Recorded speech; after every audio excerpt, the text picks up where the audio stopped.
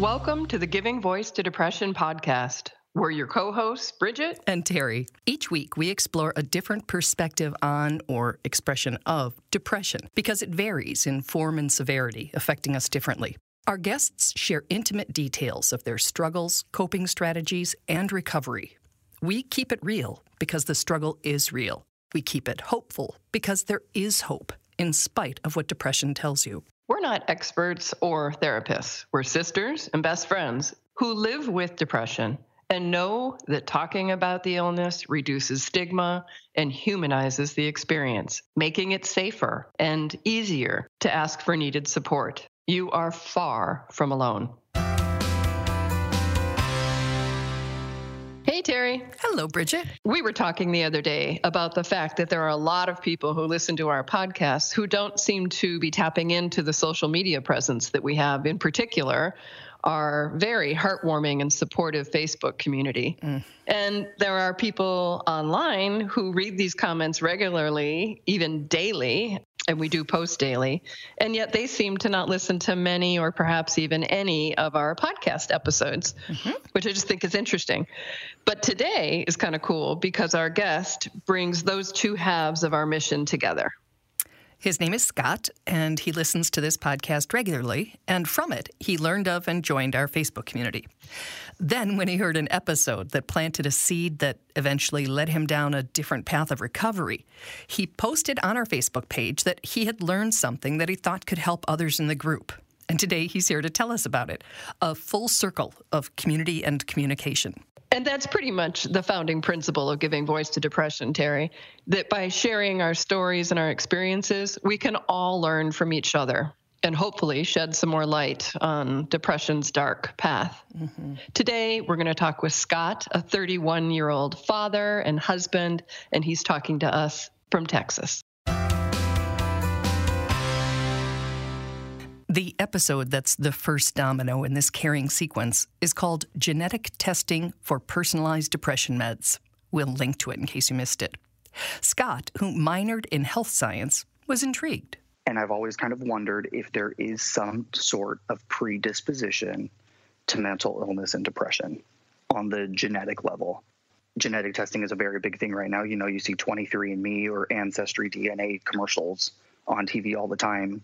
And I've thought previously, I'm like, okay, well, if they can tell us, you know, if we're 1/5 of a percent from some nation, why can't they tell us about mental function with a DNA test? There's so much information that's packed into DNA. Why couldn't it tell us more than just where we came from or anything like that? Scott listened to the episode and filed away the information.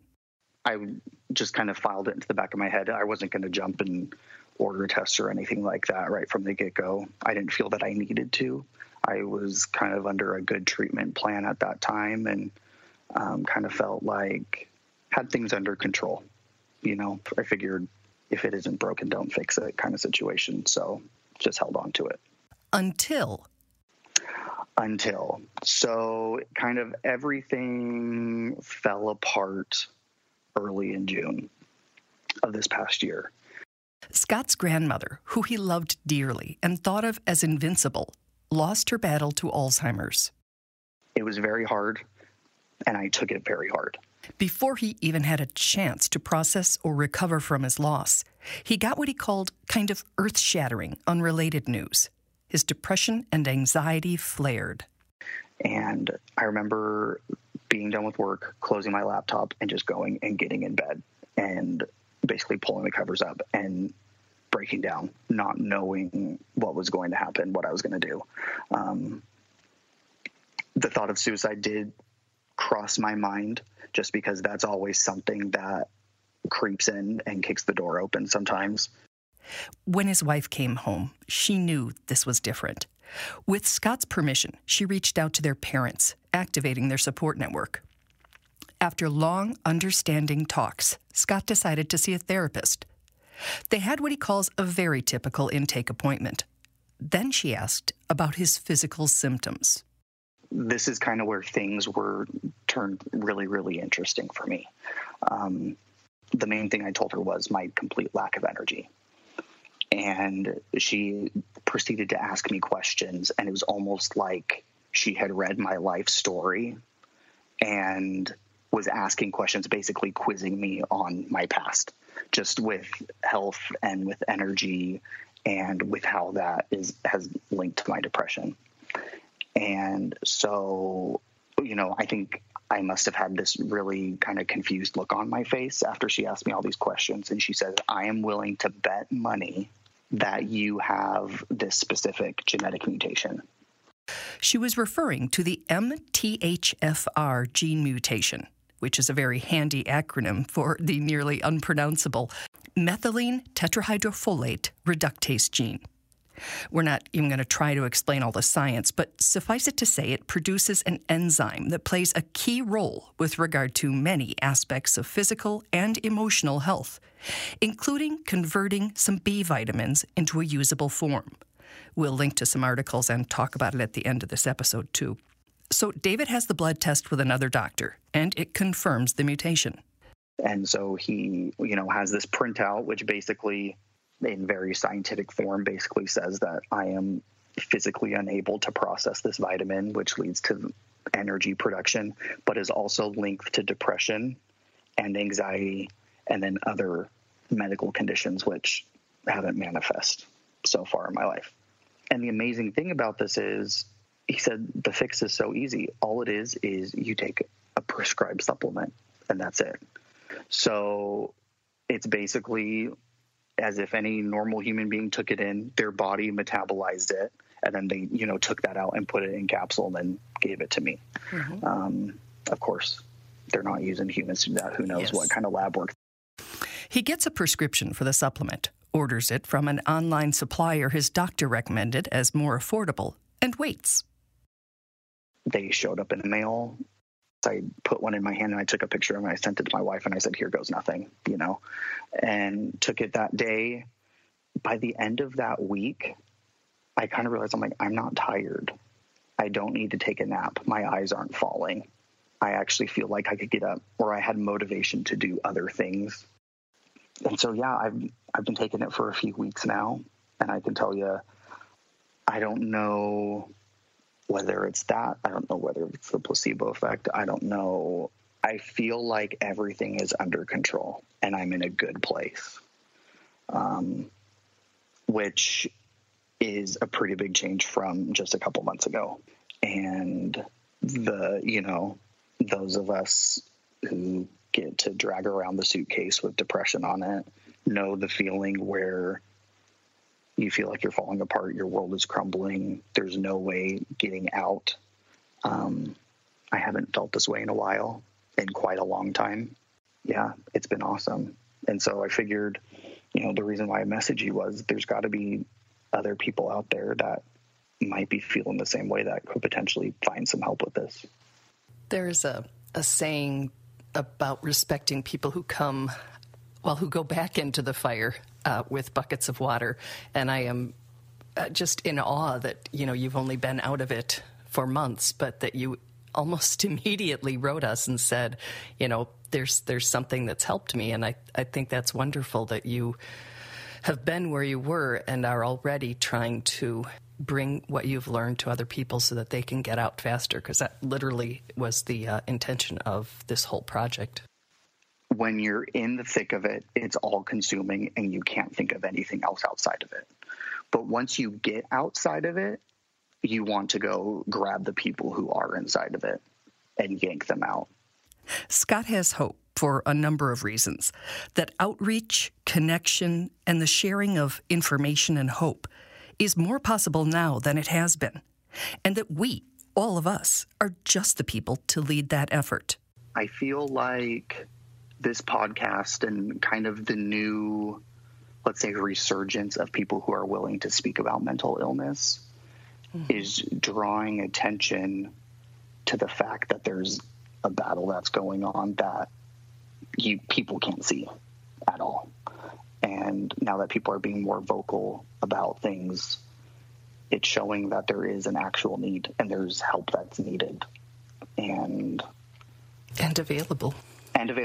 And a lot of times the people who are the most equipped to help are the ones who've been through it or have just come out of the tunnel. And it's hard, it's challenging, but If we can help, then that's what we can do. Oh, Scott, I'm so glad you're feeling better. And it is actually kind of amazing. When we were doing the research for this show, we learned that roughly 30 to 45% of us carry this mutation. It's a variation on a little, they call it a SNP. It's a little piece of our DNA. And some of them are way more serious than others. Lots of people walk around, without any expression of those genes, probably because they're managing it with diet and lifestyle choices. But basically, it's a DNA test. They swab the inside of your cheek to get a little bit of saliva, or they can do it through a blood test. You can do it through your doctor, or there are many sources online, and the ones I saw, Terry, were like $100 to $200. Often insurance will even cover it, but it might be cheaper to just pay for it. With my insurance plan, it's cheaper for me to pay for it.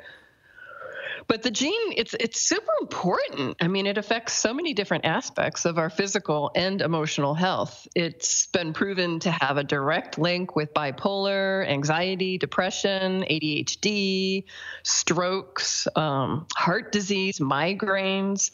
And that is because it's all really about this key word called methylation. And methylation is a metabolic process that we all have. And what it really does is it cleans or detoxifies us. And when it's not working right, things can't repair themselves. By things, I mean DNA.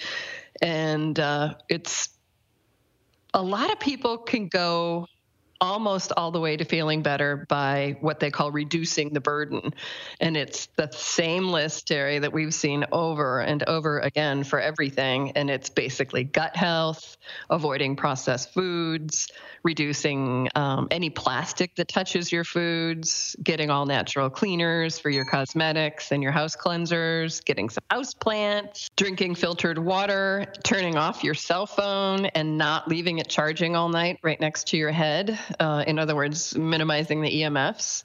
Exercise is one of the main things that we can do to help this detoxification that isn't working right. Lowering stress, getting some sun every day, eating foods that are high in folate. And some examples of that would be beans, spinach, avocados, broccoli, asparagus, oranges.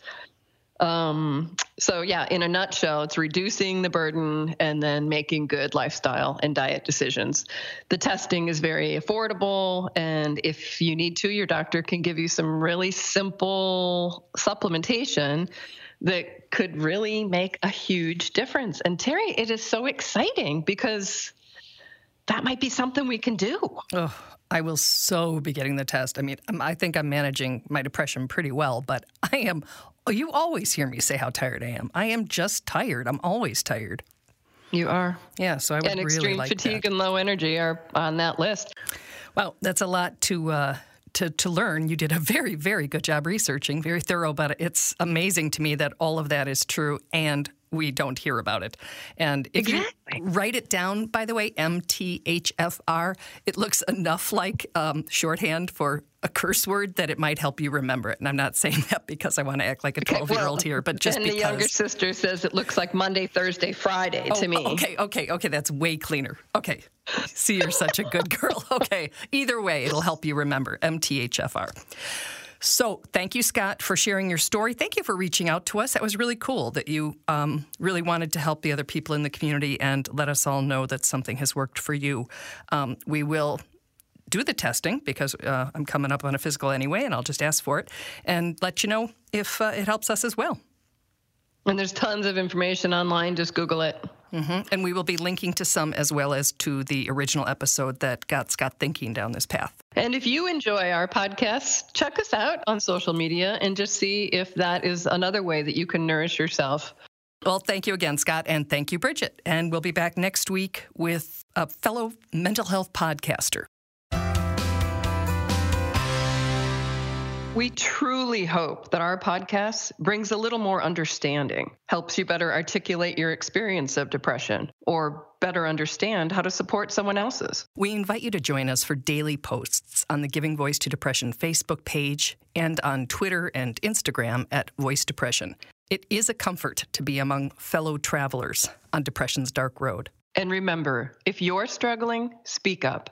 If someone else is, listen up.